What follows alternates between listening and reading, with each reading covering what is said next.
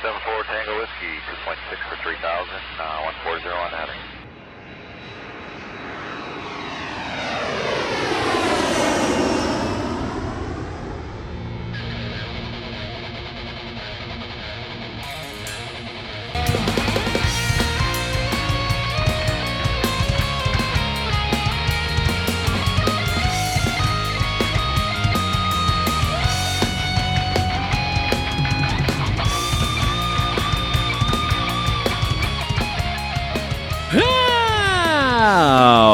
Alright, everybody, welcome to Frequent Flyer. Here it is, Friday, March 24, 2023 here, and the end is in sight.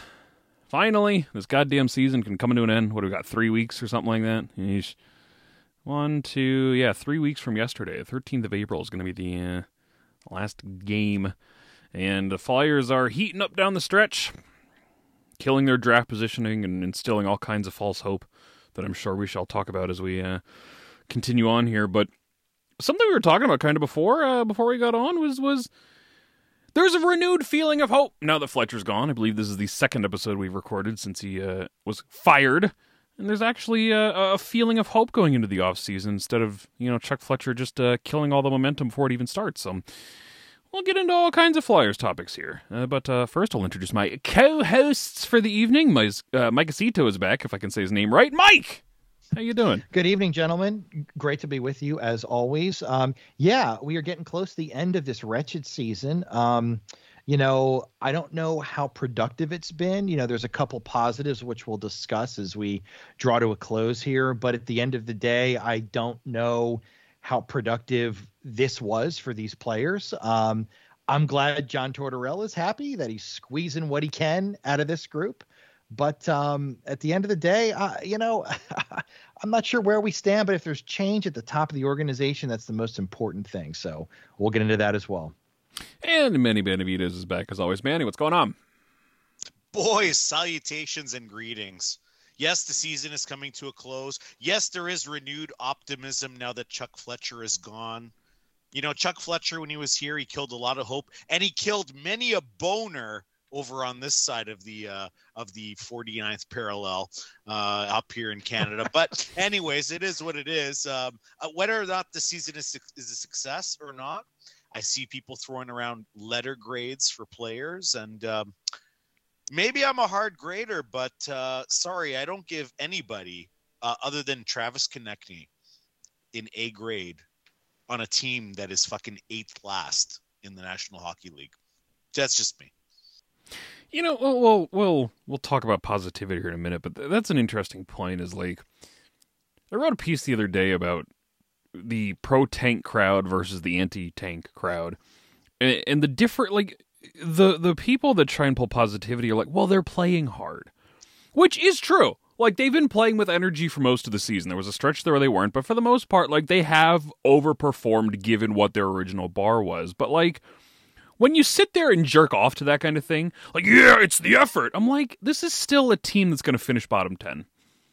Maybe 6th, maybe 5th, maybe 7th or 8th. Like, all that effort, all this hard work and effort that they're pulling off, and they're still a bottom fucking 10 team. What is that? Why is so sexy about that? I don't understand. But, there have been some positives.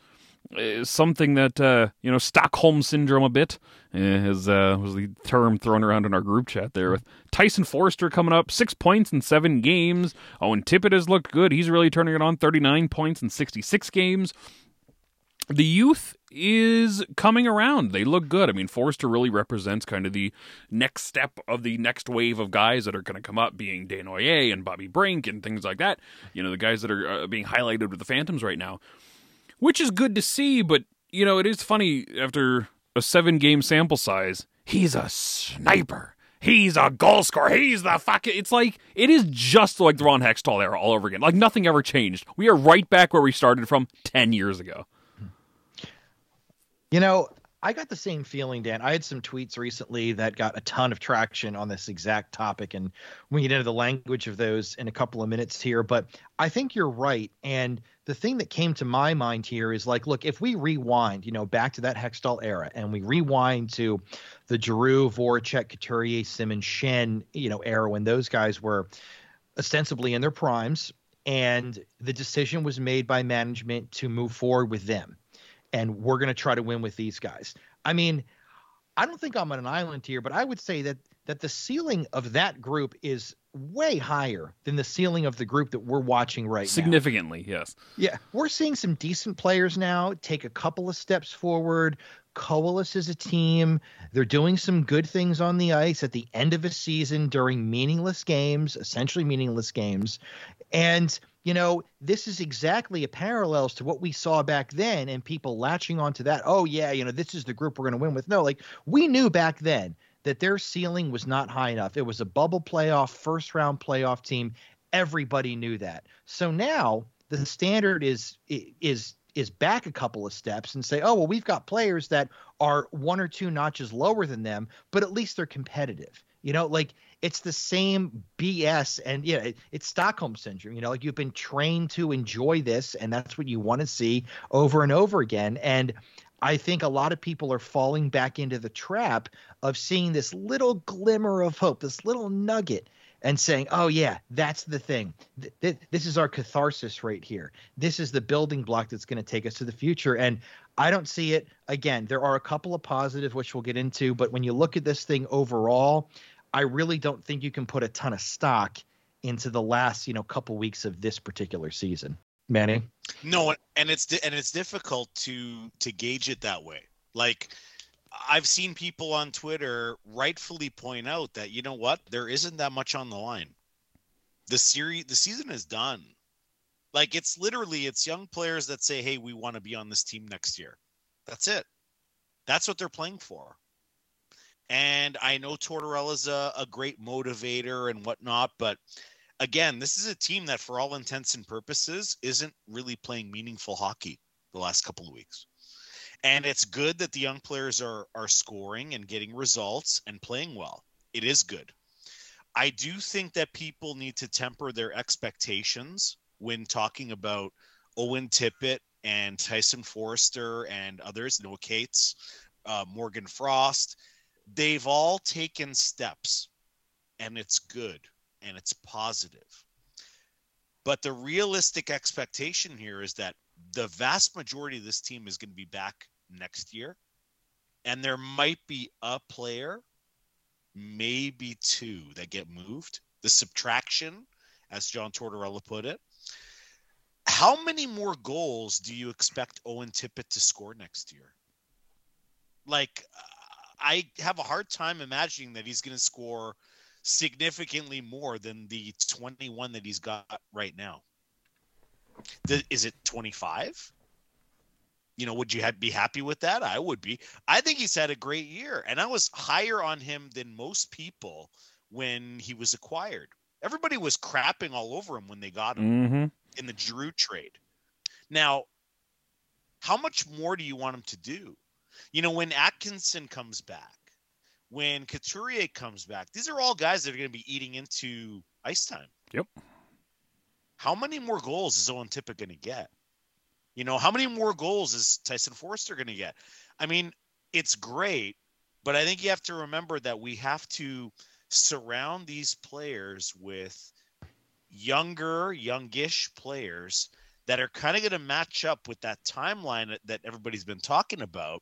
And the best way to do that is to get a top 5 guy in this draft. That's who I want to see Owen Tippett playing with. That's who I want to see, all these other players playing with. I want to see them growing together. I don't think there's going to be that much growth with a Sean Couturier or Cam Atkinson. The reality of that is these are not bad players in a bubble, right? In a vacuum, in their own world of Owen Tippett and Morgan Frost and players like that. But the reality is their ceiling as individuals, as a collective unit as they are now, is relatively low, right? They're never going to break out by themselves. This is about as good as you're going to get for Owen Tippett and Morgan Frost and these guys where they are today. You either need to bring in talent for them to play with, Or you bring in talent, they go down the lineup a little bit, they fall into the bottom 9. You can make this it's just. I get it. They're playing well. This season overall has been better than the last 2 years, which is probably where, the as Mike was alluding to, the brief, little diamond that they get to pick on. It's happy, just one little fucking positive to draw off of, right? Is that they're slightly better than they are this year. But it is funny, and this is kind of where the offseason diverges. And what does a rebuild even fucking entail when you have a roster? 8 of your 13 forwards right now are younger than 25. It's not like you're tearing down. These are guys that the Forsters and Tippett's and maybe even Morgan Frost bring. So, these are all guys that can be building blocks for the immediate future. Sitting here installing for another 2 or 3 years to sit in their own shitty diaper that they're currently in, all you're doing is hurting the growth and momentum of players like Tippett and Forster. You're limiting them. It would have been great to have a player like Gaudreau here for this very reason. And now, granted, the 2023 free agent pool has pretty much been sucked dry, at least of the most of the notable talent, since Larkin and Pasternak are off. Tarasenko and Kane at this point are your top 2 guys. And Flyers don't need fucking aging right wings on this team. You got Cam Atkins coming back for that very reason. But yeah, it's just. I hate the word rebuild. I hate the idea of a rebuild right now because it feels like you're stalling at a really weird time. For the first time in the last 10 years, it feels like there's a little bit of momentum finally going in the way of the Flyers here. Yeah, it may take a little while, when Brink and Desnoyers make the jump and Lexell make the jump. There's going to be growing pains. Forster's going to have growing pains. Yep. But you finally feel like we're going in the right direction here, and 1 or 2 notable outside additions, especially at center, could really, really help this team right now. So taking a step back doesn't really make a lot of sense in my mind. Well, this is the thing, is and people need to ask themselves this, is okay, if you think that the last couple of weeks here are representative of what the future holds for this team, are you good with first liners like Owen Tippett, a Tyson Forrester, maybe a Morgan Frost, maybe a Joel Farabee, maybe a Scott Lawton in the top 6, something like that? Are you good moving forward with those guys leading your team, and then maybe getting lucky enough to pepper in a free agent? I don't know. I mean, if they can, that'd be great. I don't think that they can. And that's my problem with it, is that they never – and what I was trying to get to on Twitter the other day was that I don't think they reset enough. They have some good players here that are building blocks that have potential that I would love to keep. But if you had all these guys in place and then you add, like a Connor Bedard or like a Mitchkoff in 2 years or somebody of that caliber to insert on a first line, and maybe you get 2 of those guys, whether it's a Gauthier, although I'm not sure if he's going to be that guy, but some players that can elevate in that level, and then you bleed down off of that with your Tippetts and your Farabees and so on and so forth. Maybe in that situation you have something, but I just don't know if you can hitch your wagon to these guys and say, yes, we have all of our foundation already set and we can build down from a guy like Owen Tippett. I just think that it's they put the cart before the horse. They're 1 or 2 steps before where they should be here. And, people want to just get on that bandwagon and just keep going with them. And I'm just highly skeptical that there's enough talent with the current guys on this team that you can build off of. The timeline still doesn't feel like it matches up. Mm-hmm. It still feels off. Just off. Yep. Yeah. Yep. Mm-hmm. See, and my worry is that everybody online talks a big game, but I don't think that they have the follow through. And this is the reason why people were saying not to use the rebuild word, because Flyers fans can't handle a rebuild. And this is why. I don't think that the organization is in the wrong here at all, with what they're thinking and with what they want to do. I think that as much as people say, oh, it's not about the playoffs, I think that there's a significant portion of this fan base that the last couple of games and weeks and the rest of the season is going to fool them into thinking, oh yeah, we're going to compete for a wild card next year. And Absolutely I'm sorry, correct. Yeah. That is not going to happen. It's not. It just isn't. And if you really want to think about what's best for Owen Tippett and for Noah Cates and for all the players that have taken strides this year and Morgan Frost, the absolute best thing for them, they've already improved. We've already seen the improvement. The W's now in the last 3-4 weeks of the season here are not indicative of progress. In fact, it's the opposite. You want one of those top 5 or 6 guys to come in here and you're going to add.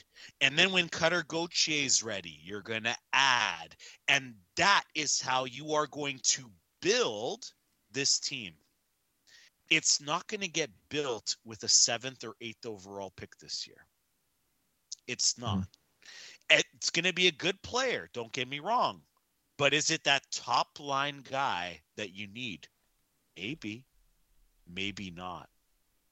You know which one's a much more of a guarantee? Is one of those top 5 guys. That's more of a guarantee. It's not 100%, but it's pretty damn close. It's in the 90s, people. Like, that's the thing, is the best thing for a guy like Tippett is to inject a real number 1 seed into this thing. And then, you know what? You'll see what you really got. You'll really be able to judge what you got in Owen Tippett or what you got in Travis Konechny or whoever it is that you want to put in that position. That's when you'll really be able to judge. Right now, it's a lot of, funhouse mirrors. They look good, but you don't know and you're not sure. And it's only been a few games and it's a sample size thing. And we don't know because Coots isn't here. And we don't know because Atkins is not here. And we don't know what the power play is going to look like. We don't know. It's not real yet. It's not real yet. And the playoffs, again, you look at the division, Devils are going nowhere. Rangers are going nowhere. The Canes are going nowhere. That's the top 3 spots right there. Yep. So what do you got left? Wild cards. Are the Islanders going to disappear? Pittsburgh, okay, they suck, but they're still better than the Flyers. You got Detroit and Buffalo building up in the Atlantic for the wild cards. Like, there's a lot. Florida's always hanging around in that, kind of middle of the road thing. And it's just, it's not wanting the Flyers to lose that's not a negative. Wanting them to tank, quote unquote, is not a negative. I don't wish them to play poorly. They're playing very well, but I want them to lose because snagging fucking Bedard or one of these guys is what is best for the future of the fucking franchise. Sitting here for moral victories over the last few games. Well, they played hard. I don't give a fuck. I don't fucking care that they played hard. It doesn't matter if they're going to draft fucking Joe Rock and Roll 8th overall. It'll never be a major contributor to the fucking franchise. Like, I get it. Bedard's probably not going to happen. Like, I really do wish that, the hockey gods, as John Tortorella alluded to them today, smile favorably upon this franchise. But, like, killing your own odds at this late in the season when they could have reasonably finished 5th, it fucking sucks. It sucks for the future.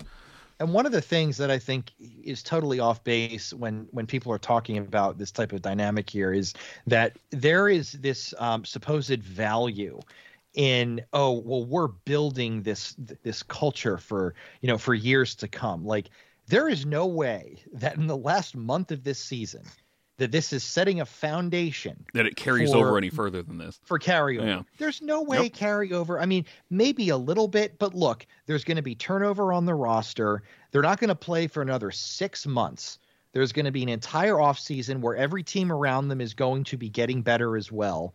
So, like, this small little fraction of time here is not going to be dispositive or indicative of what is going to happen in the future. Maybe it does set, a reasonable groundwork for, how they interact with each other and so on and so forth. But it's not going to be this major thing where there's this huge value on what they did. And they can look back and say, in March of 23, look at what we did. When everything changed. Yeah, that's when everything changed and we can take it. No, like, they're off for 6 fucking months. Like, there's virtually no carryover that happens into the following season. That is such a farce and false statement and false way of looking at this stuff. It's ridiculous. It's so desperate. It's ungodly desperate as to why people think that there is a huge amount of value on it. Is there some value? Maybe I could get on board with that, but it's not enough to say, oh, well, you know what? Hold the presses, we got to talk about this. This is the headline leading into next season. Like, that's not it. And there's so many people that are interested in believing that it's just very strange to me. It's like, we've been through this before. And then others will say, oh, well, this time it's different because it's not the veterans that are doing it, it's the younger players. It's like, well, it doesn't really matter at the end. Same thing at the end of the day. Huh. Like who really cares? Like, these guys are not establishing much of anything. Maybe it's a decent culture, but the carryover will be very, very little going into the following seasons. The thing that I want to point out is people will say, oh, it's negative. You want them to lose. It's negative. It's not negative. I'd rather that this team loses out the last 15, 16 games of the season. I'm talking about from a couple of weeks ago. I know it's less than that now. And guarantees a top 5 spot. I'd rather go through the short-term pain right now and end the season and have a nice summer and an off season, and then know that going forward, the quote rebuild or the path back to, playoff contention is, 2 years shorter. That's the way that I look at it. I'd rather suffer 15, 20 games now and have these dummies lose out the rest of the season than have to go through this again next year. Yeah. And the year after. And maybe the year after that.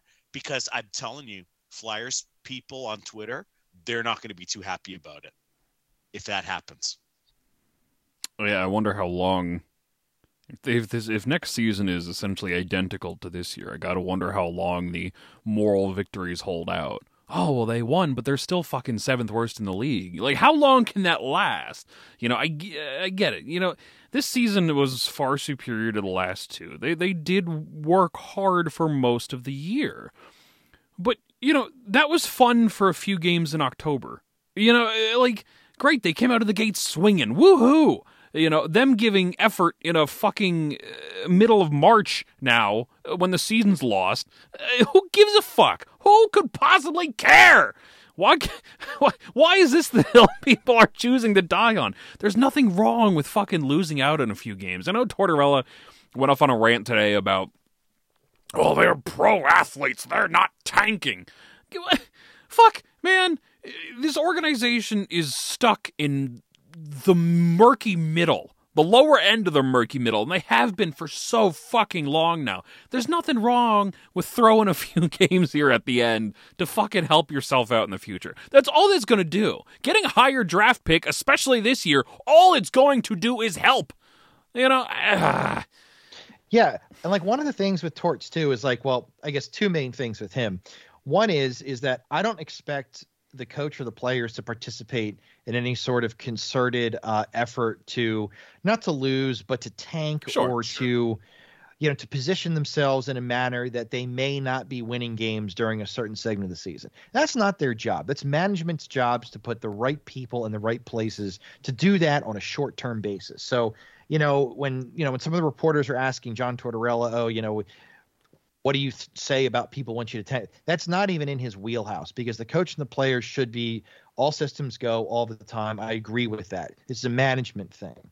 At the same time, and as much as I like John Tortorella, and I think he is a very good coach, and I do like his style a lot, at the same time, it's like, look, Tor, it's like you've been coaching this league for a long time.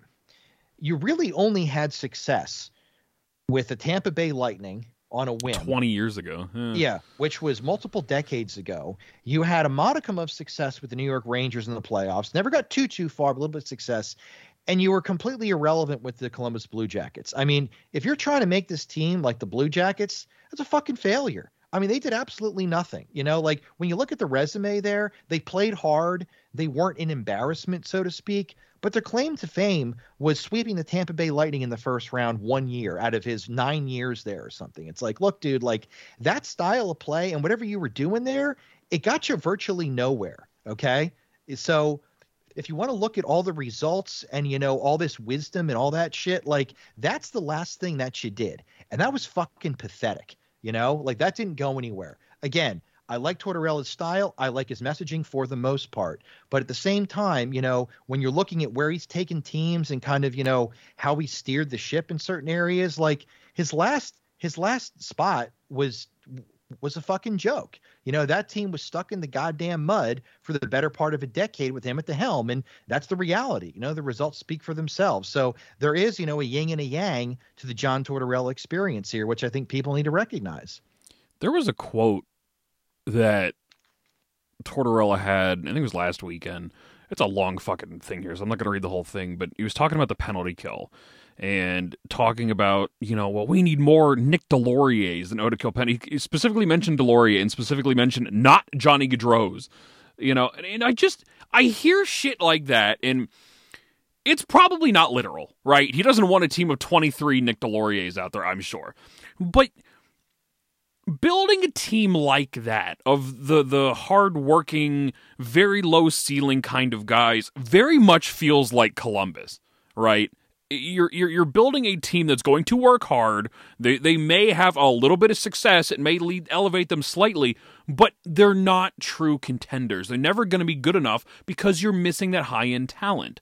And this is where, you know, where does Tortorella, you know, control going into the offseason? How much is he going to have a say here? Because if he starts building a team that kind of tops out right around where the Blue Jackets did, fuck, man, like what a goddamn waste of time. You know, I can appreciate a solid defensive structure, but those teams by themselves very rarely win, with the exception of the fucking LA Kings 10 years ago.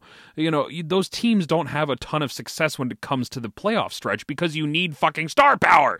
And if this coach is allergic to star power and we're going to ride the hot hand of, well, Owen Tippett can be a good second line player on a really good team, then what the fuck are we doing here? You know, it's those kind of quotes that, you know, I get it. It's not literal. You know, I understand the point that he's trying to make, but when you start kind of hinting in that direction of, well, we got to build a structure and we got to get more players that are, you know, low ceiling good guys, like, fuck, I don't want that because of what he did in Columbus, where it feels like that is kind of the direction his quotes seem to be leaning again. And that is just not the ceiling that I want this team to top out at this time around. Yeah. I mean, I agree with what both of you are saying. I mean, it's a disappointment if this team ends up being a Blue Jackets clone. Like it can't be. And that's the whole thing, is there's supposed to be a realization and understanding. Though the entire year, everybody's been saying, including John Tortorella, we need talent. We need top end talent. And I'm sorry, I love the fact that, you know, players are playing hard. It's great. I love the fact that there's a bit of an attitude shift in this locker room. That's great. I love the fact that, you know, the younger players are taking strides. That's great. But the bottom line is where are we going to get this talent from? And drafting at number 8 is not going to help. I mean, it helps, but not to the degree that you need it to help. And that's where I think the problem lies, because you don't just need one top-end guy. And we're all under the assumption that Cutter Gauthier is going to be a top-end guy. I hope that's the case. We need him to be. Because if he's not, we're in big trouble.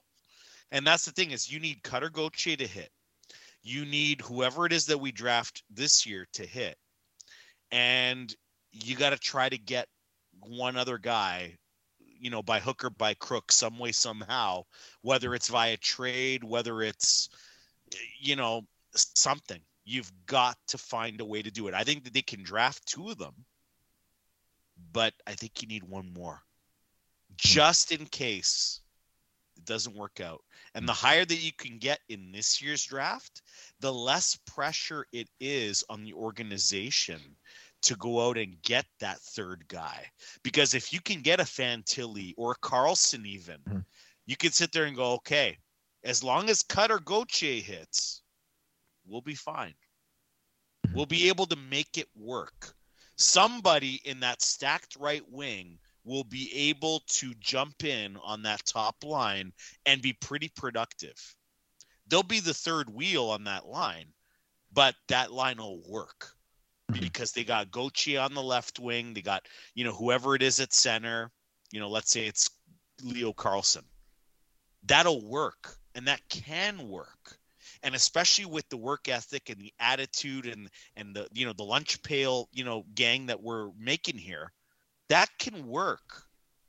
But until you add that high-end talent, until you know what you're getting in this year's draft, it might not work. You got to get the highest number possible. Sorry, the lowest number possible in this year's draft. Next year's great. We get 2 first-rounders. But it's a shit draft. Certainly compared to this one. And you don't know where they're going to draft next year. And the Florida pick is top 10 protected anyway. So, thank Chuckles for that one. That worked out. But yeah, I mean, I think you're right. You're very right, Manny. And Elliot Friedman's been saying this too on his show with Merrick all year. They've been saying whenever they talk about the Flyers, the first thing that they say is their best medicine is to get an extremely high draft pick in the 23 draft. They've said it since last summer, essentially. And the more that this team does to push themselves down into that 7, 8, 9 range, it just becomes even harder and harder. And unfortunately, that's the direction that they want to take. That's management steered this to happen. This didn't happen over the past couple of weeks, as much as, I'd like to see them lose a couple games here and there as we're nearing the end of the season. This is a course that management set this team on when they hired John Tortorella last summer. This conclusion was going to happen because you knew Torts was going to squeeze an extra couple positions of draft spots out of whatever group that he had. So again, I don't blame the coach and the players specifically for it. They can't control it. They're only supposed to play as hard as they can.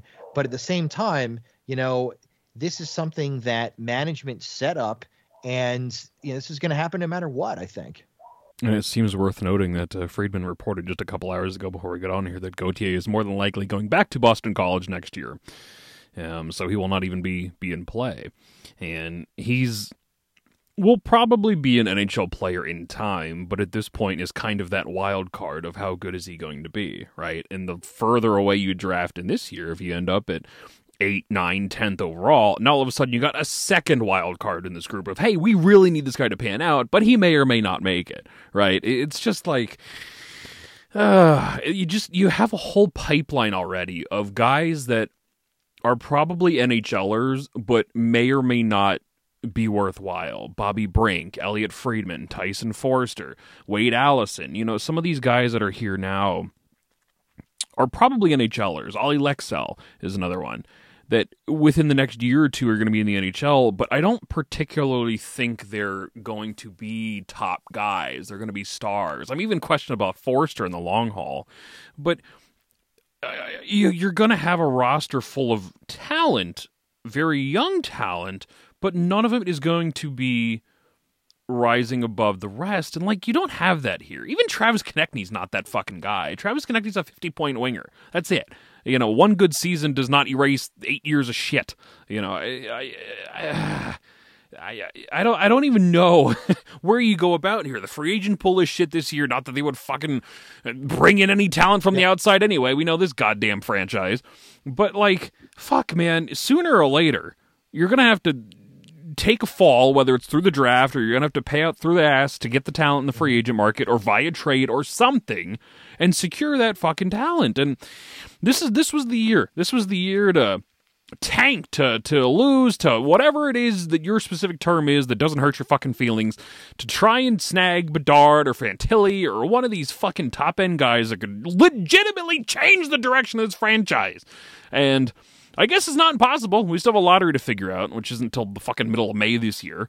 Oh, God. But, the odds are shit. I don't know what they are off the top of my head, but it's 8 or 6, 7, 8% there for some picks in that race. It's just it's not enough, man. Yeah. Not enough. The thing that drives me bonkers, and just listening to Dan, you describe it, is the fans, we're segmented. we unified to, in our, fire Chuck Fletcher kind of message, and that was great. And then it immediately turns into, well, I believe Danny Briere is going to be awesome. Well, I don't think Danny Briere has enough. And then we splinter off again. And then when it comes to something that should be universally accepted, having a top 5 pick would be amazing for the Flyers. That should be 100% agreement across the board. But then you've got a segment of fans which just digs in. And listen, I'm an older fan too, so I can call older fans out for this, because it is mainly them, okay, for the most part. Mm-hmm. And I'm not one of those, even though I am an older fan, is instead of saying, you know what, you're right, a 5th overall pick, 4th overall pick, 3rd overall, that would be awesome for the Flyers. The young guys have done great this year, but we want the best guy possible. Instead, it's, no, we need to grow what we have. We need to see what we have. No, we need to establish this culture and do this and do that. No, you're missing out. What fans are saying is, the fans that want a top 3, 4, 5 pick, they're saying, we want to get back on board this bandwagon. We want to support this team. This is what we want, though. If you can give us that, you've got us for the next 5 years, 100%. But these other fans are like, no, we need to see them working hard and miss the playoffs. They won't give an inch. No, they're not giving anything. It's kind of ridiculous. Like, rather than saying, you know what, I'd love to see them get a top 5 pick too. Nope. I want the work ethic to be there, despite the fact that they're a bottom 10 team. It's almost okay. I want to see the work ethic there, even though I don't think they're going to make the playoffs in the next 3 years. But then it's almost as if like they say, like, it's not worth losing the last 12 games of the season. Like, there is some intrinsic value on that. Oh, we have to win the way we have to play. And then also it's like, look, like, the Flyers magically are playing at some fucking like 700 fucking clip right now. Like, you think that's who this team is? This is exactly what we want to see. They're going to play 700 hockey for the next 5 straight years. This is exactly who they are. Fucking right. Like, I made another comment on this too. There is no freaking pressure on this team, and fucking blowhard Bill fucking Meltzer comes back as a fucking troll, which that guy is for the Flyers, comes back as like, zero pressure. Have you seen John Tortorella? It's like, dude, there's no pressure on this team to win anything. They go out there and they do what the coach says. That's all they have to do. Win or lose, whatever happens, happens. This team is in a non-compete, non-playoff, we don't care, let's just go out there and wing it sort of mode. That is a completely different mentality from teams that are actually in this and posturing for the playoffs. In every sport, that's the mentality. You cannot tell me that this team is in the same type of pressure mode that teams are that are trying to position themselves for the playoffs. It's a totally, totally different sport, different mentality. Can I ask a question? I Yes, did not hear this round table podcast that they had before the season, but I know that a certain retiree was on there who just announced his retirement today. And I've been taught, I was taught by my mama that if you didn't want to say anything good, you probably shouldn't say anything at all. So I'll leave it at that. But there was a round table of podcasters, and they gave their opinions on what the Flyers were going to be like this season. And something tells me that a lot of these people said that the Flyers were going to be real good and a lot better than people thought. I remember it being in a fucking geriatric circle jerk, if I remember correctly. Yeah. It was brutal. And so I'm not going to take predictions from people that are on the payroll of the franchise and telling fans what they're supposed to hear and what they want to hear. Be honest. Say what you mean what you say. And if you want to do that, by all means, you can have your opinions, and that's fine. But I'm not going to sit here and acknowledge that, making excuses and various reasons for things and beliefs for things, there is a bit of a conflict of interest there when you're cashing checks that are signed by Comcast. There just is. Oh yeah. Yeah, it's absolutely out of control, and you look at some of these talking heads for the team. Like, I think everybody can agree that the last basically decade of this franchise was the worst decade in franchise history. I don't think anybody would disagree with that. Yet, we have some of these talking heads that have tried to put lipstick on this pig like you've never seen before over the past 8 or 9 years. They've never done anything wrong. Bad luck, excuse after excuse, year after year. These people should be held accountable for the bullshit that they've tried to shove down the fans' throats during this time. Like, they were wrong. And I'm not going to name all the names, but you know who they are. I know who they are. They were all freaking wrong the past couple of years. Own up to the bullshit that they're trying to shove down people's throats for all this time, because you were fucking wrong. And everybody else that was critical of this team and could see through the BS was right. And that's one thing that I wanted to get on the record here, because it's sickening to see them continue to spin this hamster wheel. Oh, you know what? Everything's great. They're on the right track. Everything's perfect on here. It's like, no, you know what? This thing blew up for a reason. The front office is an extreme amount of turmoil right now. And to try to select this and cherry pick these little dumb nuggets as if everything's perfect is completely out of line, and something they've been doing for the past 8 to 10 years. And you know what? They're absolutely out of line, and, I don't trust what they have to say anymore. Man, rarely do go off on a rant like that when I'm not the one spearheading it. So, but, it's just too obvious now. And Manny, when you brought up that roundtable stuff, I think that was a great, that resonated with me, is because it's the constant spewing of this junk. And, the organization came out and they had a came to Jesus moment here in front of the public, firing Chuck Fletcher, Dave Scott apparently going over the heads of the advisors here. The front office and ownership is having a come to Jesus. We don't need the talking heads to tell us that everything's hunky-dory. It's not. We know it's not. So stop it, at this point, and level with everybody else, and let's all get on the same page and figure out how this thing's going to actually get built. And I think that's something that, when we're seeing a lot of this, this is the nugget that they're going to build on, all this stuff, it's just people are jumping to conclusions on it again, and it's just starting the same bullshit over and over again. See, and to be fair, I didn't hear that roundtable, but I saw snippets, and the one that I was referring to was Steve Coates. Oh yeah. Who really was blowing smoke about how the Flyers were going to be so much better than everybody he's giving them credit for, and they're really going to be fighting for a playoff spot and all this. And again, it's a guy that works for the team. It's a guy that, listen, I used to really like him. And he is what he is as a color commentary guy on the radio and whatnot. And he's there to provide humor and information. He's there to make it entertaining. And he has done so for many years.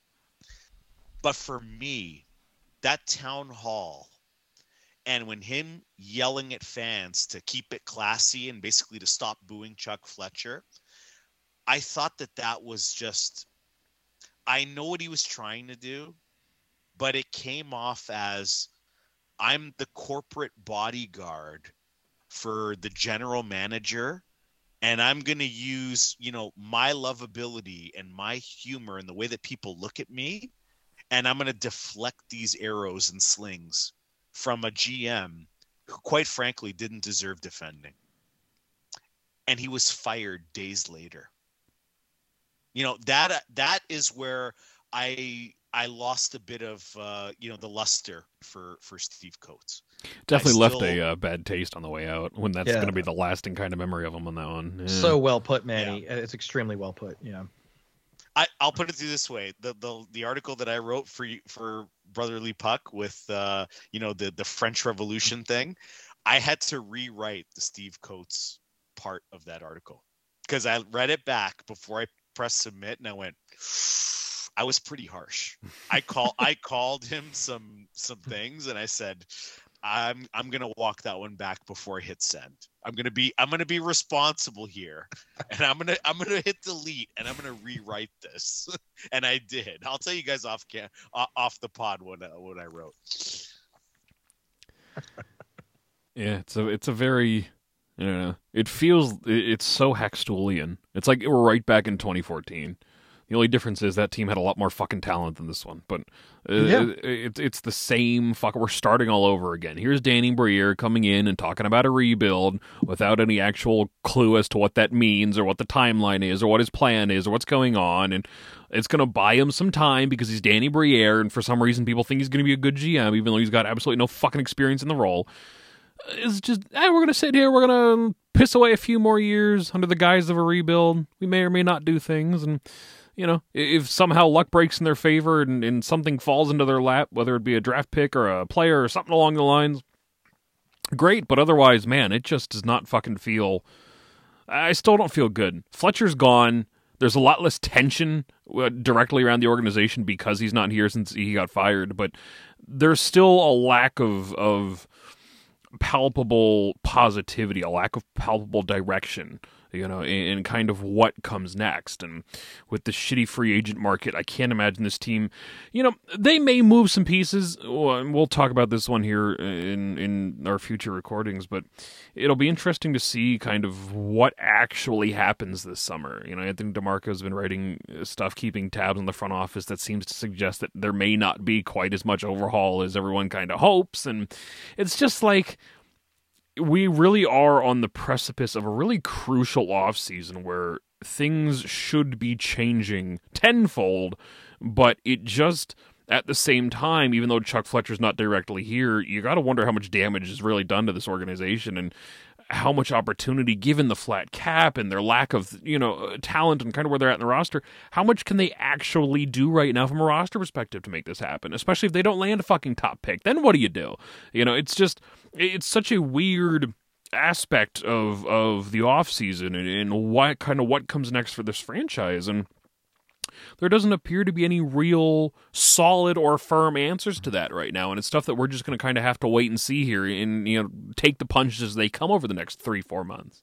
And that's a good point, Dan. And that's another dynamic here that's at play is in terms of why I can't really get on board with this small nugget at the end of the year here, is because unless there's a front office in place that's going to figure out how to steer the ship, I can't really say, oh, well, you know what, the players have already figured it out themselves and they know what they're doing. We don't need we don't need a president in here, GM, who cares who it is. Like, that's not the case.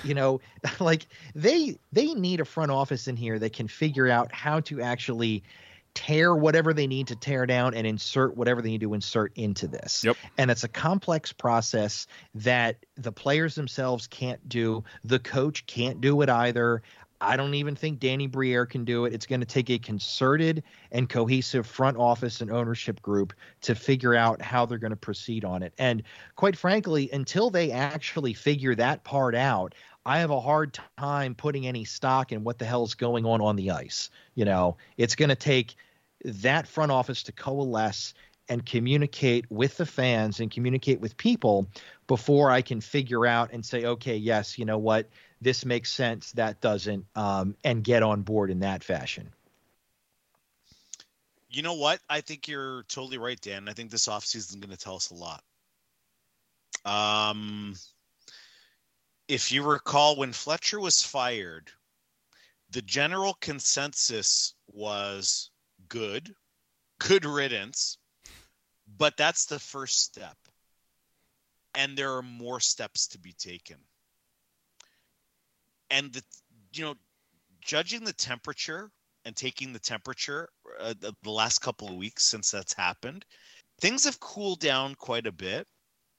There isn't that much anger and outrage, and it almost feels like even if the Flyers do nothing else, they're happy with that. And I'm a little worried about that because I think that sets a real bad tone and precedent. And it's almost as if this organization only moves when feet are in the fire, when there's literally a giant tsunami of pushback by this fan base, a near revolt to the point, like, going overboard with, season ticket, people, calling to cancel, and they're not selling insomnia cookies, and they're not doing all this, and the Santa sack thing is gone. And like, that's it, when it seems like the Flyers actually do something and when they actually care. And listen, of course, I don't expect the president to be hired in the next week or anything like that, or that it should have happened already. But I think that in terms of what Dan was saying about this is a crucial offseason, I think we do need to see a president hired. I think we need that president to have 100% power and control to hire the GM that he or she wants, and to instill the type of front office that he or she wants, and go on from there. Whatever role the advisors are going to play, whether people want them around or not, whatever the case may be, to each their own. But I still want to see more changes. And I think that it just feels like, well, they've won a couple of games, and, everything's great in Flyerland again. So we don't have to do anything. And, these suckers are going to be coming back next year for their stupid cookies and their stupid pizza and fucking, I just forgot. Milkshakes and Billy Lano's clothing line. Billy Lano's fucking newsy fucking hats and shit that invests to make, you want to buy an outfit to make you look like a Russian house DJ? Go right ahead. Go to Billy Lano's fucking shop and go buy some clothes. That's the thing. Unless this organization has their feet held to the fire, that's when change happens. And it's almost like the pressure is just like, well, it's off. And maybe it's just because it's coming towards the end of the season, but I really do still want to see changes made, a president hired, and a president with power that can actually do some things. Mm-hmm. Yeah, and that's one of the issues that we had briefly touched upon the other week when Fletcher was fired. And a big thing, and I know Anthony and Dan have talked about this at length as well, but when you're building a front office, it just doesn't make any sense to have your GM and your head coach already in place. And you want to have a president, potentially a vice president in here, who knows what else you want in that executive roundtable there. But to have all these other people in their roles, it just is so incongruent. It just doesn't feel like they're actually building it the correct way. Not to say that Briere and Tortorella are bad at their jobs or can't execute properly. It just is just out of sorts, and if they're going to do this great reset, then do the great reset the right way. Don't say, okay, we're going to interview all these candidates for president, but if you're not okay with Briere and Tortorella, then you're not going to get the job. Like, that seems like where this is going. What do you guys think? The Briere, I get it. He was a fan favorite, but this guy is just not fucking qualified to be GM right now. He's not. This is the least sexy fucking hire you could probably make at this point in time. And, I would assume if I was a betting man, he's going to be the GM full time, which just, man, that fucking kills the whole thing. Then you have to find a president who's going to willingly inherit Briere and Tortorella. Why not go out of your way to find a proven GM and a proven president and find advisors that know what the fuck they're doing that are less than 100 years old? This is your chance to truly overhaul this front office. And I've been on this fucking bandwagon since Fletcher got fired. Like, this is the chance. This is the chance to find. I don't give a shit if they're former players or not. I don't fucking care. I don't care if they played this way. It doesn't fucking matter. That should not be a qualification when looking for general manager roles. May as well just bring fucking Jay Rosehill back or something while we're at it. Let him be the GM. If that's all it fucking takes, find people that are qualified. I wrote a piece earlier in the week. Like, I want Dubas and I want Ray Shiro. That's it. That is my GM president duo right there. That is it. Keep Briere and Flair in the background if you want. They can hold roles. Maybe Briere takes over one day, but just now is not the fucking time to take a gamble on Briere. Now is not the time to fucking roll with this team and just bring in fucking Chris Pronger as president just for funsies. You know, you need to fucking bring in people that know what the fuck they're doing, that can put a goddamn direction for this franchise. I hate that they're going to look a gift horse in the mouth on this one. Dave Scott's going to put some stupid asshole in place as team president and yeet himself out here and Hilferty takes over. Fuck! It's just... I want change, and it's going to start with the front office, and that change is not in the form of Danny Briere. I know people like him. I don't give a shit what he did in the playoffs 25 years ago. Long fucking time, man. I just give me something that builds a strong foundation. If you're going to shit on fucking Bedard and me wanting a young player to build the franchise off, at least let me have a front office we can build the franchise off. That's all I want. That is all I want, and it feels like they're not going to do that. So you fired Fletcher and then completely missed on any opportunity to capitalize on firing fucking Fletcher. You may as well just get that guy here. Yeah, it's highly frustrating. I agree with you, Dan. It's like, now's the time, make the great reset happen, allow it to happen properly. But this team doesn't like to do that. Of course not. They will pick and choose. They will try to knife in and say, okay, in this one area, we're going to insert something, but we like everything else, so it's going to stay the same. It's like, no, like you can't do that, because that's kind of the mentality that got them into this mess over the years in the first place, Yep. Question for you guys. So, Dan, you said that you believe that Danny Briere is going to be the GM. Yes. And get the interim tag removed.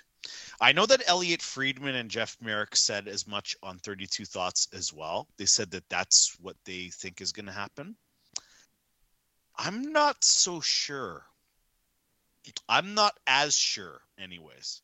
And I only say that because, listen, I quote them all the time and I love their show, 32 Thoughts. They've been wrong about the Flyers. Yeah. For the last 6 months. Yeah, they've been really off. Anthony DeMarco was all over this Fletcher thing, and he called this from the beginning. And he said that this was happening the morning of, hours before Jeff Merrick tweeted it out. I would believe what Anthony DeMarco and the fourth period are writing about this. I'm not so convinced. There's something inside of me that says that whoever it is that they hire as president, if it's supposed to be done the right way, the president has to be in charge. And it's not you're in charge, but you have to have Danny Briere as GM. That's not in charge. You're in charge. That means you decide who the general manager is, and you pick whoever the hell you want. Mm-hmm. That's what being in charge means, and that's what having a real president of hockey ops means. I am not interested in having a puppet in there that's just going to fit the mold of what the hierarchy looks like now. I don't want that. I'm not saying Danny can't be in the front office. He can. There's a better role for him in the front office than GM right now. I think he'd be a great assistant general manager. Sure. Mm-hmm. And have him in charge of Lehigh. Mm-hmm. Give him the reins. He's in charge fully of the AHL prospects and development. He was there over the weekend too.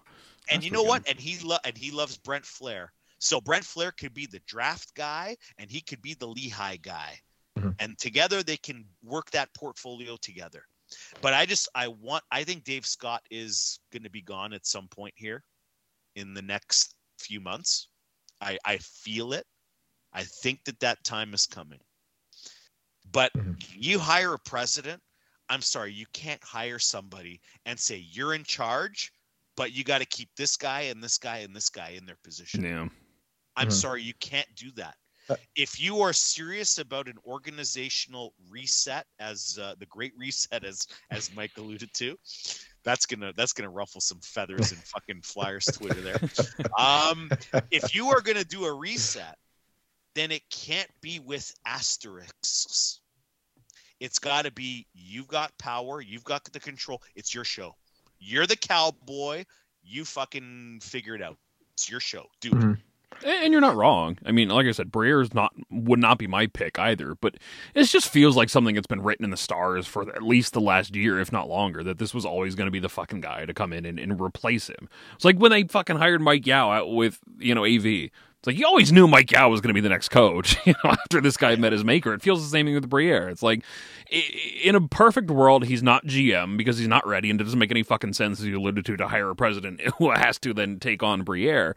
But at the same time, I don't know. It just feels like this was always the kind of destiny that this is going to follow out to be, whether it's the right move or not. And I would be happy but dumbfounded if Briere ends up not being the GM, within the next 6 months or so after the off season. Yeah. And I think even if a president actually comes in and, accepts Briere as the general manager, the optics of it just look bad. Like you're the new sheriff in town, but, you have no control over the jail for the first, little while that you're there, so to speak. It just looks bad if you're the new president. It's like, well, is this guy really actually calling the shots here? If he's going to be, if the GM's going to be forced upon him and he's just going to take it, then what kind of GM is that? Even if Briere is ultimately the call there, it just doesn't sit well from an optics perspective. And, I think Charlie had actually a pretty interesting article on this recently, and we had discussed this at length a couple of weeks ago on this in terms of Briere's lack of experience. And Charlie essentially had taken a look at all the current general managers in the league and assessed their level of experience, before they got the title of GM currently.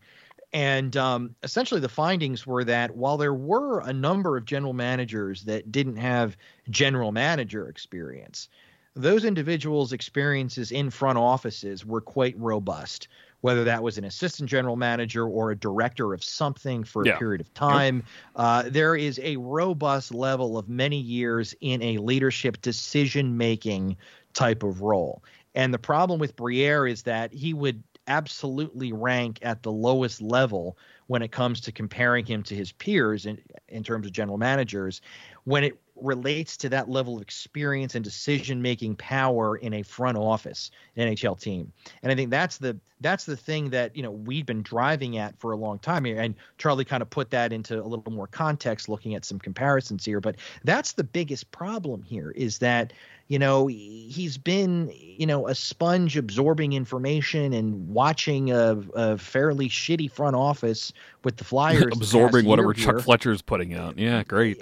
Yeah, which was, he had no decision-making power at all at any level aside from the ECHL, which is multiple levels lower than the NHL. They're not, I don't think ECHL managers are on the phone with each other talking about hot trades and cap management and negotiating with agents. And there's just so many things involved here that he just doesn't have the requisite experience yet, particularly in a situation as complex as the Flyers right now. This is not, you're not bit just of a tumultuous time here to throw in somebody like Briere. And I didn't read Charlie's piece, but I did a little bit. I wrote a piece a few weeks ago where I looked at it because people were saying, "Oh, he's Steve Yzerman. Oh, he's Joe Sakic. He's this and that. He's Bill Garrett." And you look at all of those guys, and like they all had fucking significant front office experience before being named a GM.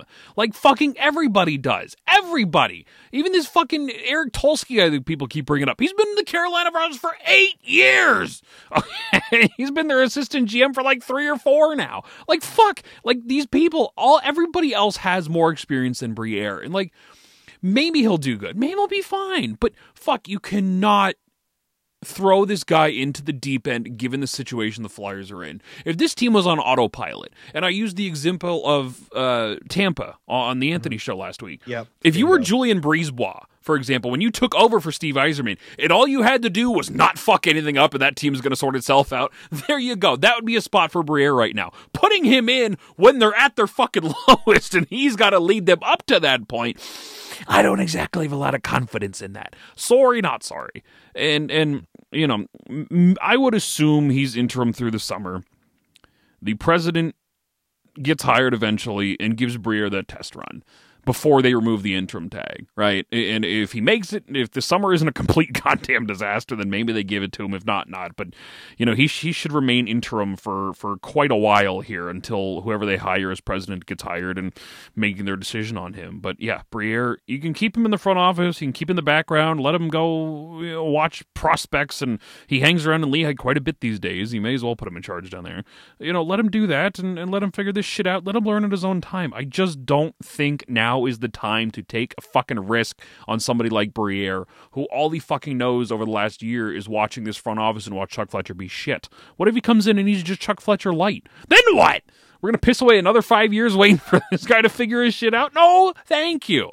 You know, so it really is going to be, I hope, more than, fuck this roster. They're not going to make changes. They're not going to make, whatever. Run it back, totally fine, but please overhaul this front office. Please, even if you keep the fucking decrepit fucking senior citizen mummies you got hanging around in there, I don't give a shit. Just fucking put a president and GM that know what they're doing, that have a track record, and that can fucking steer this ship properly. That is all I fucking ask right now. Please, don't fuck this up, Flyers. Fucking Dave Scott, goddamn retired. Fucking, he's gonna make the decisions and then fucking quit. Why are we letting him make the decisions if he's just gonna fucking quit afterwards? Holy shit. That seems fucked too. We can let Hilfredy make the call. What's Val Camillo doing? We sung her praises before. Get her in here and let her run this fucking franchise. Why is he still the one making decisions over this organization? Who has power of attorney over Dave Scott? What happens if he becomes a vegetable and he can't make any freaking decisions? Who is there to step in and make those decisions? It's probably fucking Briere. It's fucking Bill Barber. You guys got all the power. And the thing with Briere too that I think is rather sloppy right now is, you know, we're at the end of the season now, and in theory, a front office should be doing a lot of planning as to what they're going to be doing in the offseason. So if they don't even have a front office in place yet, how much planning can Briere do? Really? I mean, the front office that you may fire in the next 3 weeks, and Briere's hanging around doing whatever. In theory, they should be going through, and from what I've heard, Briere has been going through the roster and figuring out, which players they want to keep, what they don't want to keep, talking with Tortorella, figuring out that dynamic to all of this. And then I guess the players you don't want, you want to figure out how you can get rid of them, who are potential suitors. I mean, that's a ton of work. It's a ton of planning. It's weeks and months worth of planning. And if he's doing all this now, and then you're going to hire, another president to come in that either puts him in a different role or he's not with them anymore in some capacity. Like, they change his role and it's fucking now you start all over again. Yeah. What's going on? Like, all the assessments need to happen all over again. So it's just very sloppy. I think that liquidating the front office was the right move, but you got to know kind of what you're going to do immediately afterwards. Like, you can't just strip it down and then just wait a couple of months and figure it out on the fly right before the draft. It's too late at that point. Yep. You got to get all your ducks in a row right now before the season's over. And on that cheery note, everyone, we'll wrap up the first hour here. And, this is going up, Sunday? So Shane's back on Monday. Going to try and get somebody back next week. It was quite a week this week. Didn't have anybody on. So we'll go and get the shows back up to normal. Promise. At Dan the Flyer Fan, at Brotherly Pocket, Brotherly _pod. Plenty of shit up on the website. I don't even know how many fucking pieces I wrote this week. 7, I think. Check all that out. And Mike, where can people find you on Twitter? You can find me on Twitter at flyer_AF. Manny. At Manny Benavides, and as always, brotherlypuck.com. And I was going to end with something, funny and stupid and moronic to say, but on a serious note, lots of love to Noah. Brotherly Puck and Brotherly Pod's own Noah lost his dad, and we're all thinking of you, buddy. All the best to you and your family. Condolences. Hit us up if you need anything, Noah. We love you, buddy. And on that note, everyone, until next time, goodbye and good night.